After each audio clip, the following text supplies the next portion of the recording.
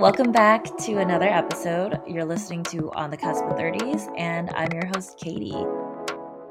Let's navigate the chaos of adulting together. Today's guest is none other than Seattle content producer Connor Kaysen, also known as FindMeInSeattle on social media. We actually met years ago when he co-hosted in-person foodie meetups around the Seattle area, and I've been following his content journey ever since. At the time of this conversation, Connor has over 60,000 followers across his YouTube, TikTok, and Instagram, and he's been highlighting Seattle businesses for years with his vlog-style content.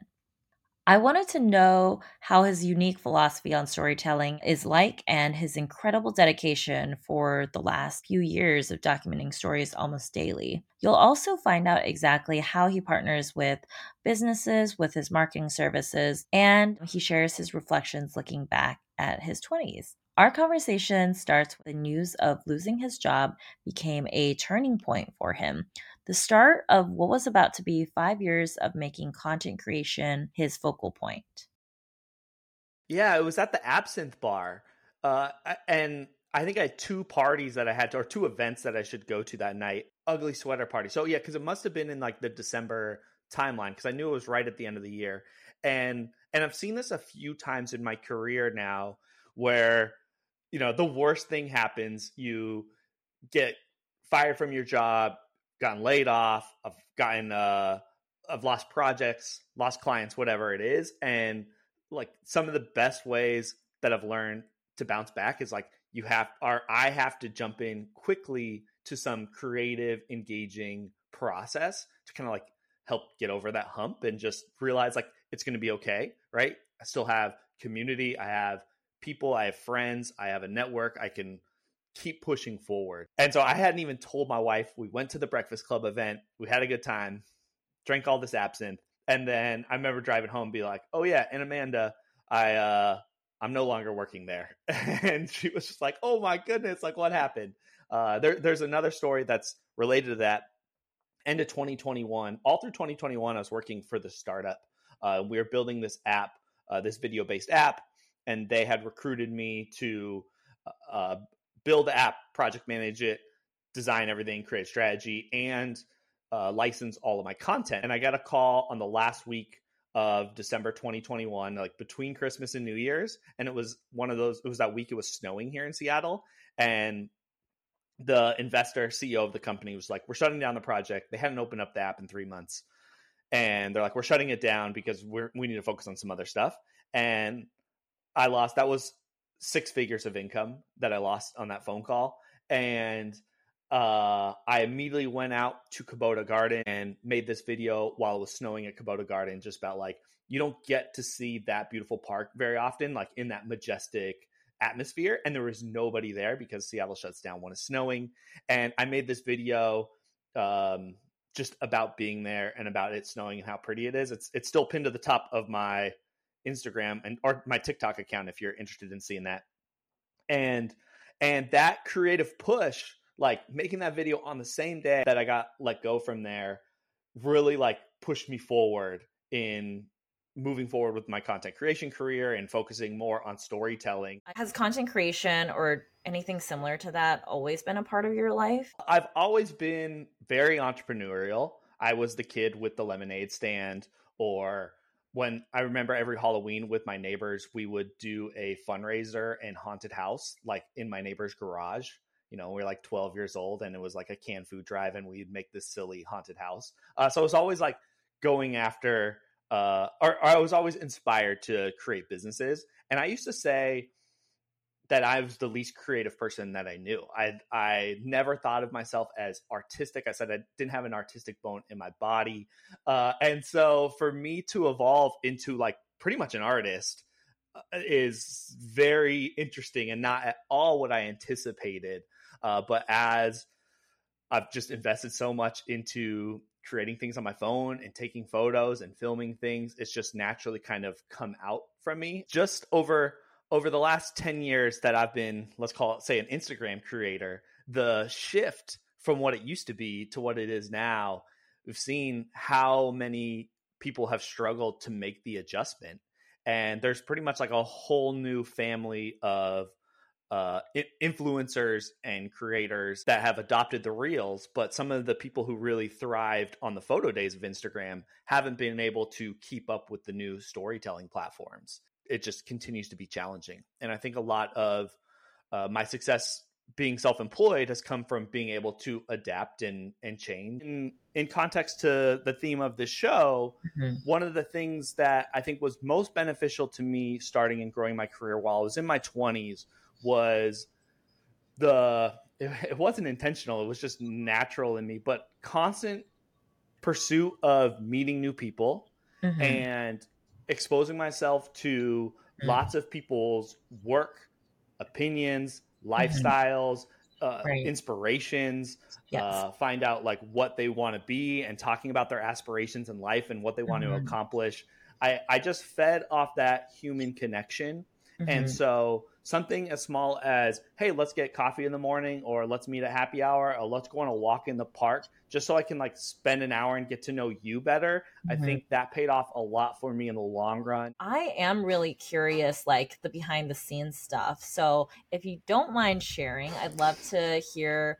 I want to know, when you build rapport with small businesses, how do you go about doing that? Rapport is very interesting, right? Because that's all about trust and earning the trust. And so a lot of times I approach a business without talking with, like, I just approach them as a customer, right? I go and I spend money and I eat at the place. And I don't say that I'm creating anything most of the time, because I'm not committed to creating something. Like, the story has to come out of the experience and I'm just there to discover. But I usually will ask questions to the server or the manager, or if the owner's there and I know who they are, I'll ask for them and just be like, hey, can you tell me the story about how you got here, why you started this business, what inspired the food? And that's when I come as a customer. But asking those questions is the best thing that I do to actually learn about who they are. And I don't think they get asked those questions as much as I think that they would, because I ask every business owner like the same set of questions, more or less, about like, how did we get here? Right? Like, how it takes a lot to open up, especially a retail front. It takes a lot financially, and you've got to have consistent sales, and you got to build a customer base, and you can't just start a retail business, right? You really have to have a proof of concept, established customer base, or access to financing in some type of way to get in there. And so I just love finding out about the grind to get to that area. Answering questions that let people tell their story and talk about themselves is a natural way to get people to like you. I think that's like a really strong sales tactic is the best salesperson says the least amount of words, because if you can let the other person talk a lot, they will naturally leave the conversation thinking better of you, because they usually enjoy hearing themselves and they love sharing their story, whatever it is. And that just helps build some trust. And then over the years, my content has been extremely impactful for a lot of people now. And so that has been like the 1-2 punch. Like, oh, not only do we really like Connor, he was really friendly when he was here. He was really nice. But his content like made a distinct impact on customers showing up the following week. And so that word has also spread. To give everyone kind of a overall story of how I operate my business. So Find Me in Seattle is a marketing consulting company. And I have my own channel where I get to be creative and I tell stories that is really about seeing Seattle through my eyes and exploring the city and getting to know these people. And by creating these videos and creating this content, that has become a portfolio for what I do for other businesses. So I work with dozens of different types of businesses around Seattle, and I take my style and I incorporate their stories and I make videos for them to post on their channel. And then if they want, they can also utilize the reach that I have at Find Me in Seattle, but that's kind of like a separate cost from the service that I provide creating these videos. And I do everything with my phone. So that is like really the unique part of my business that I'm realizing is I show up to these clients. If I'm working with a grocery store and I'm meeting the produce manager and we're talking about all the seasonal vegetables and fruits, I show up with my phone, usually on a tripod, and I have a microphone in my backpack, and that's it. I don't bring in any fancy lighting. I don't bring in big audio equipment. I very rarely use lav mics. And my whole goal there is to minimize the intensity of the production, because it's the only way to get the produce manager to feel comfortable in delivering some of this information that I need to get. And then the goal is in that couple hour session to create a bunch of TikToks, right? And so it's once again asking all of those questions that I asked those business owners and trying to find little stories that we can tell in some type of 1 minute narrative. And yeah, in that session, so more or less the primary thing that I sell is the marketing consulting, the strategy, the ideation, but then creating the actual videos. And clients book me out for an entire day. And what that is an in-person session, usually in the morning for 2 to 4 hours. And then I have a block of time that I or my assistant does editing for them. So at the end of the day, not only did you get a batch of coaching to learn about Instagram or learn how to post on Reels or learn about trends or learn what trending audio is going on, ask about ads, whatever it is that's going on. But then also the creation side where a couple days later, I'm going to send you a drive folder and it's like, here is 8 TikToks that we made, like that you can post for the week or for the month. And having those 2 punches of like the consulting and the creation has become like a very unique business style. But I stick out a lot because I just show up on my phone and a microphone. It's very low production, but I think that fits very well on the current state of social media because it looks like everything else. The reason why I shoot it on the phone is because when you're swiping through TikTok or through Instagram Reels, you're seeing 9 out of 10 videos are made on the phone. So there's a production value that you're used to seeing. And then when you see that high production thing, sometimes it looks so salesy. It looks like an ad.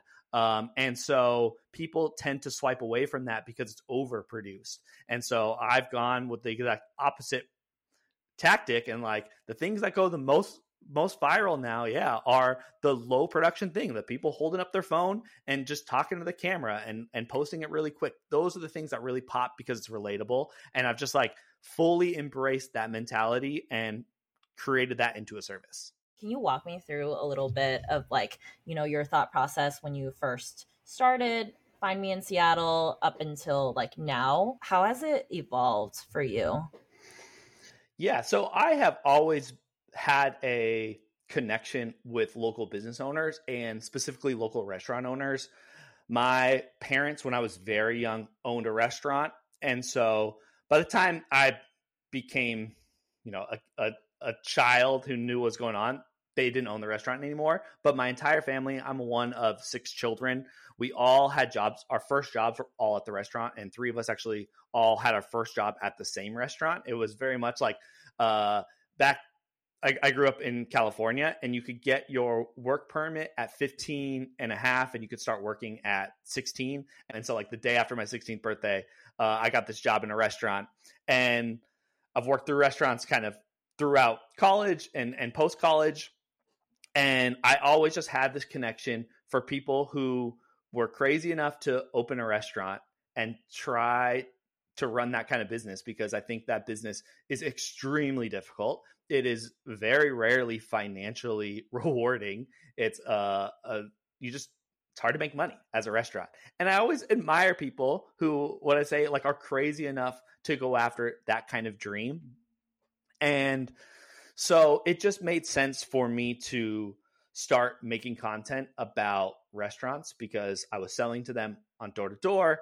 And I just felt like I had this kinship with the struggle that they were going through. And one of my favorite restaurant owners in Seattle, his name is Kay. He runs a Japanese ramen shop in Wallingford on 45th called Yoroshiku.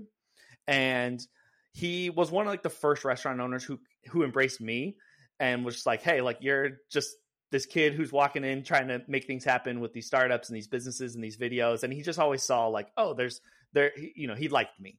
And as I learned his story, he was a student at UW. At the time, like teriyaki was having its moment in Seattle, and there wasn't a lot of ramen shops at the time.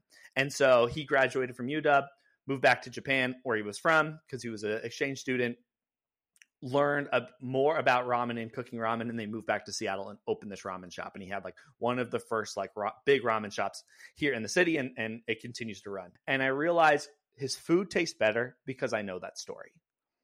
Just from understanding that. And that was the first time it clicked for me where, oh, if I share the interesting stories of these people and these businesses, people will like their food more. And that was one of like the first unlocks for me. That was like, oh, if I tell these stories about these people, their restaurants will do better. People will want to seek those places out.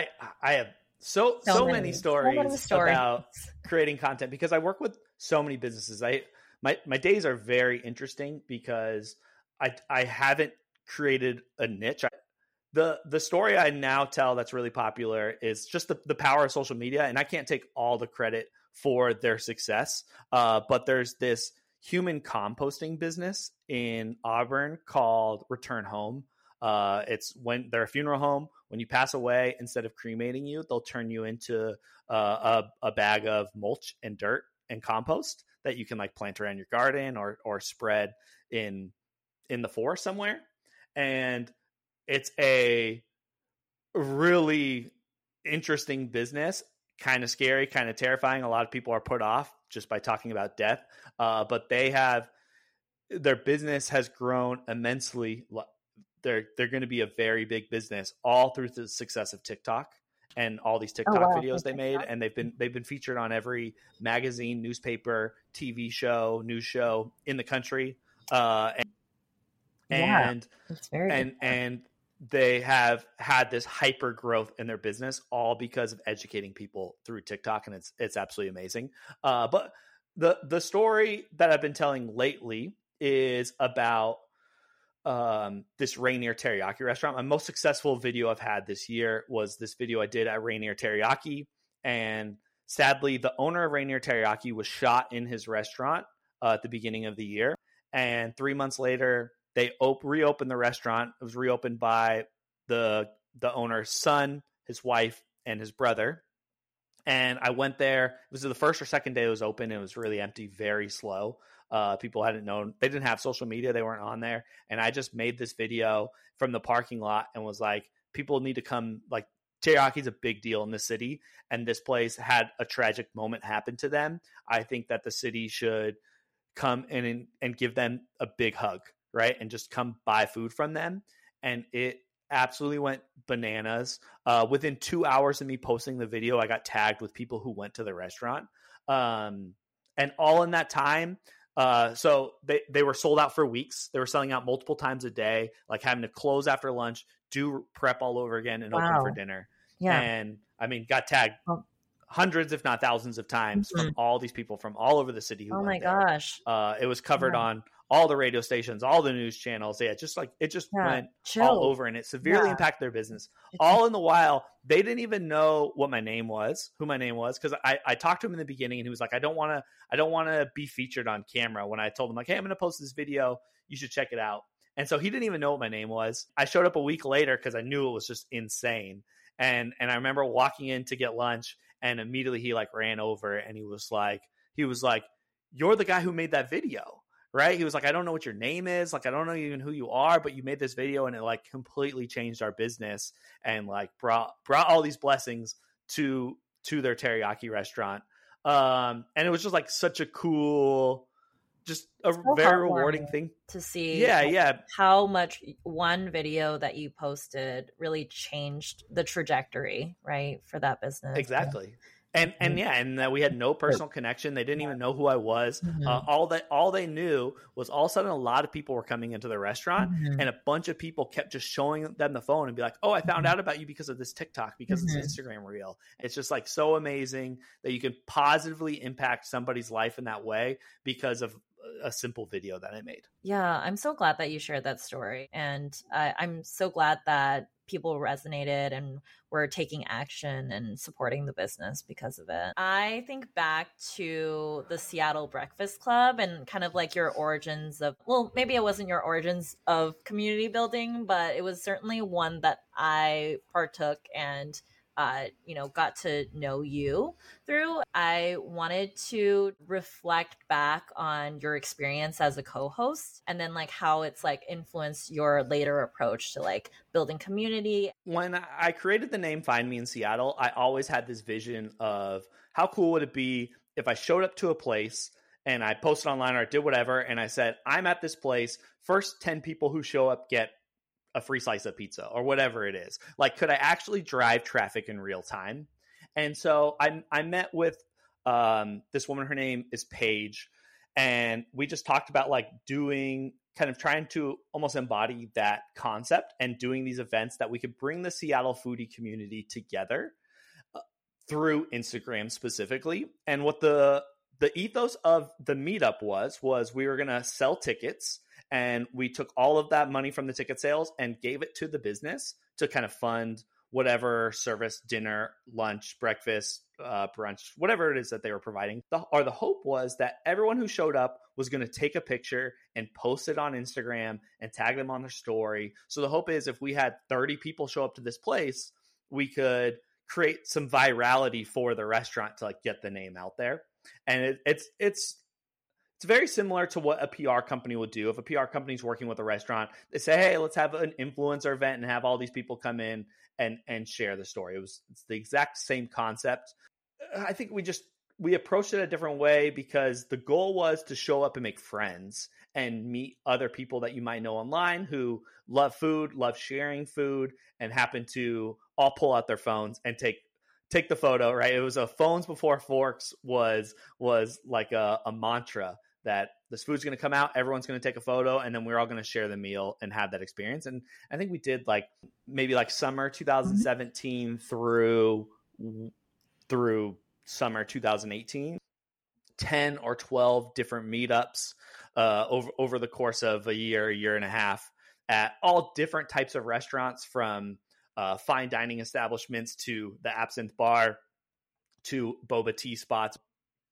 And yeah, and it really just like brought all these people together that might have known each other from Instagram or might have not, and it created a very unique community. I hear often from those group of people who are like, oh, like I made my lifelong friends through that group now. It was really amazing to see like, oh, that those meetups that we did like made an impact and positively impacted not only the restaurants but the attendees and help them find community too. It was really, really a special thing.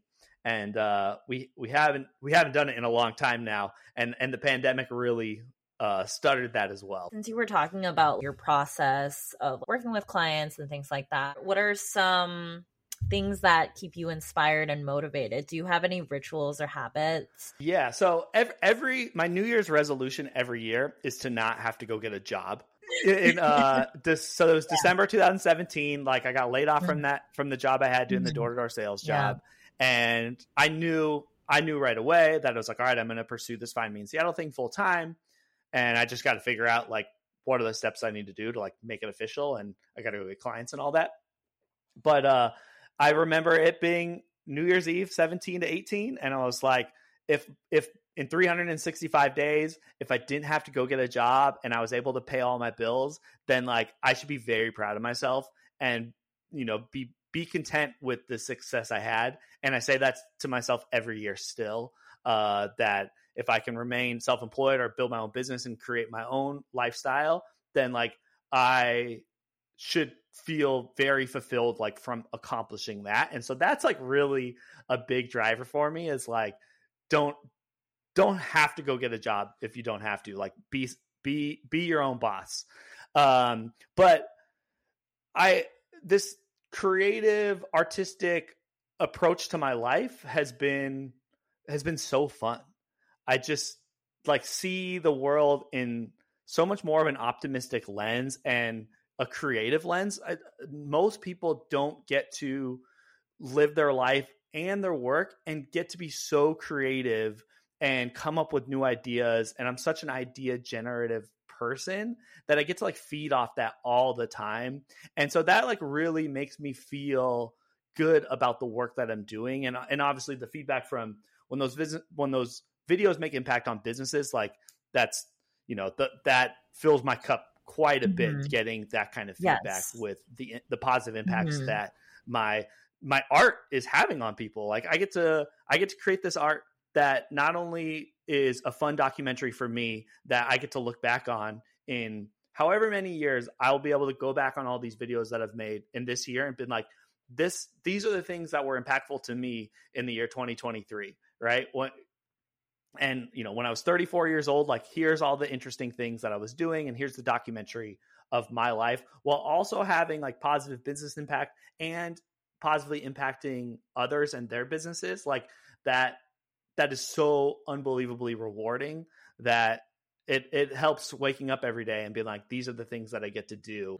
Because content is like such a big part of your life, do you have conversations around content creation or businesses, like, at the dinner table, like with your wife, or like, in your day to day? Do you have a tendency to bring those topics out? At the beginning, when I was starting my business, my friends and even my wife, it's a little like jarring and weird, right? Like, hey, Connor's got to like take a picture of the steak before we all eat it. And it becomes that joke. I've become very fast at doing that stuff now.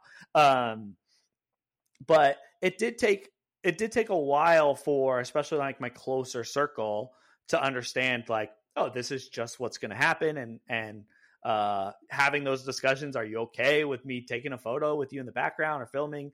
And those are conversations I'm constantly having with everyone that I'm around. But yeah, especially my inner circle, they've seen the importance and the benefits from me doing that, right? Like, especially like the personal videos that I do with my wife. Like every year I do an end of the year review video of like all these adventures that we've been on. I always do a video about her every year. And just some of those like intimate memories, these end of the year reviews become the time capsule of our lives. I'm so with you on that. It's like documenting is a huge part of my life as well. And, I mentioned to you, like, part of the reason for the podcast is like, it's kind of a way for me to like capture all my thoughts and like conversations with people at the time. Right. I used to write myself, I call them time machine letters to the future. And I had this 10-year-long project where I would write letters to me 10 years later. And every year I would do a recap of, all the thoughts and like things that I cared about. As time goes on, I think I got this from Gary Vee also. He just talks about like the way that we're able to capture content is going to enshrine us in our family's history in a much different way. Like I can't go back and see who my parents were when they were on the cusp of their 30s to understand who they were, what they were thinking, what was important to them, what did they do. I don't have any of those things. And so I am always inspired. I don't have children yet, but I hopefully will one day. And I think about how interesting will that be for them to, when they're 30, have this piece of documentation to go back and be like, wow, like look at all the interesting things, or who my parents were when they were that age compared to, who they were later and what they know of whatever the future holds for us. And that legacy like has become very important to me. When my mom passed away, I realized I'd already been on this documenting journey, and the only video I have of my mom, of her talking, is of her. She stole my phone one day and we were at the bowling alley, and she was just like filming our whole family, and she says my name to get my attention to look and like wave at the camera, and that's it. And like I have that one video of her saying my name, and that's pretty much like the only piece of content that I'll have of her voice. And so that like means the world to me now. But that like enshrined this idea of hopefully one day there's future generations of my family who will have some inkling to understand who I was, and hopefully my children, if I can provide them the life that I aspire to provide them, they'll understand how I got there, right? And all the things I do. They'll go watch this podcast maybe, or they'll listen to this podcast and be like, oh, like this is who he was when he was 34 and the things that he was doing in 2023. I'm continually inspired for like the future. When you look back to whether it's like when you first started Find Me in Seattle or just like looking through your 20s, what are some thoughts that come up? And like, would you do anything differently? Do things differently. There are little moments where I would have treated people better. Like those are the things that weigh the most on me throughout my life that I reflect on. And it's like, man, like I was such an a-hole to that person. I said things that I shouldn't have said. Those are mostly the things those are the things I did wrong. And hopefully those are lessons learned, and I'm better to my friends, my family, fellow humans in the future, and I make better, especially like on the spot decisions. Those are really like the things that I regret the most. And like I said earlier, like I'm very proud of the things individually I've accomplished, professionally that I've accomplished, because I very much stayed true to myself and pursued my own path. So important. When college and society talks about going to get a job, like I've really stayed true to be like, I'm going to do my own thing and stay true to me, because walking around with your phone and a yellow backpack is not what people would recommend that you do to start a business. It's very obscure. And when I was in my 20s, I think about the jobs. I graduated college. And I was a recruiter for like 18 months for an IT recruiting firm. And then I got let go from that company, and I went and I worked at the mall. Right. And it was like, at least it's with Microsoft. So, you know, it feels like it's tech or whatnot. And I met my wife there. Right. And so like, that's where I met Amanda. We were working at the mall together. Okay. And then over the next, 7 years, I went from working at the mall on contract as a seasonal worker to working with lots of different startups and small businesses. And the place that I was at the most was this company called Notice that was doing door-to-door advertising sales, working with small businesses. And only in hindsight, it became such a great decision, because the door-to-door sales work taught me some very invaluable lessons about convincing people to work with you. All right. And to pay you money for a service or a product in return. And I got so many reps over 5 years talking with thousands of local business owners, learning about their pain points. And I look back on that, it was just such a crazy decision. And like I was just broke. I was broke, and I was walking around the street every day meeting business owners. And it was crazy, but those are the things that you should do in your 20s. You should try a lot of things, try a bunch of jobs, find what you like and what you don't like, develop a level of self-awareness. What am I bad at? What are the things that I'm doing wrong?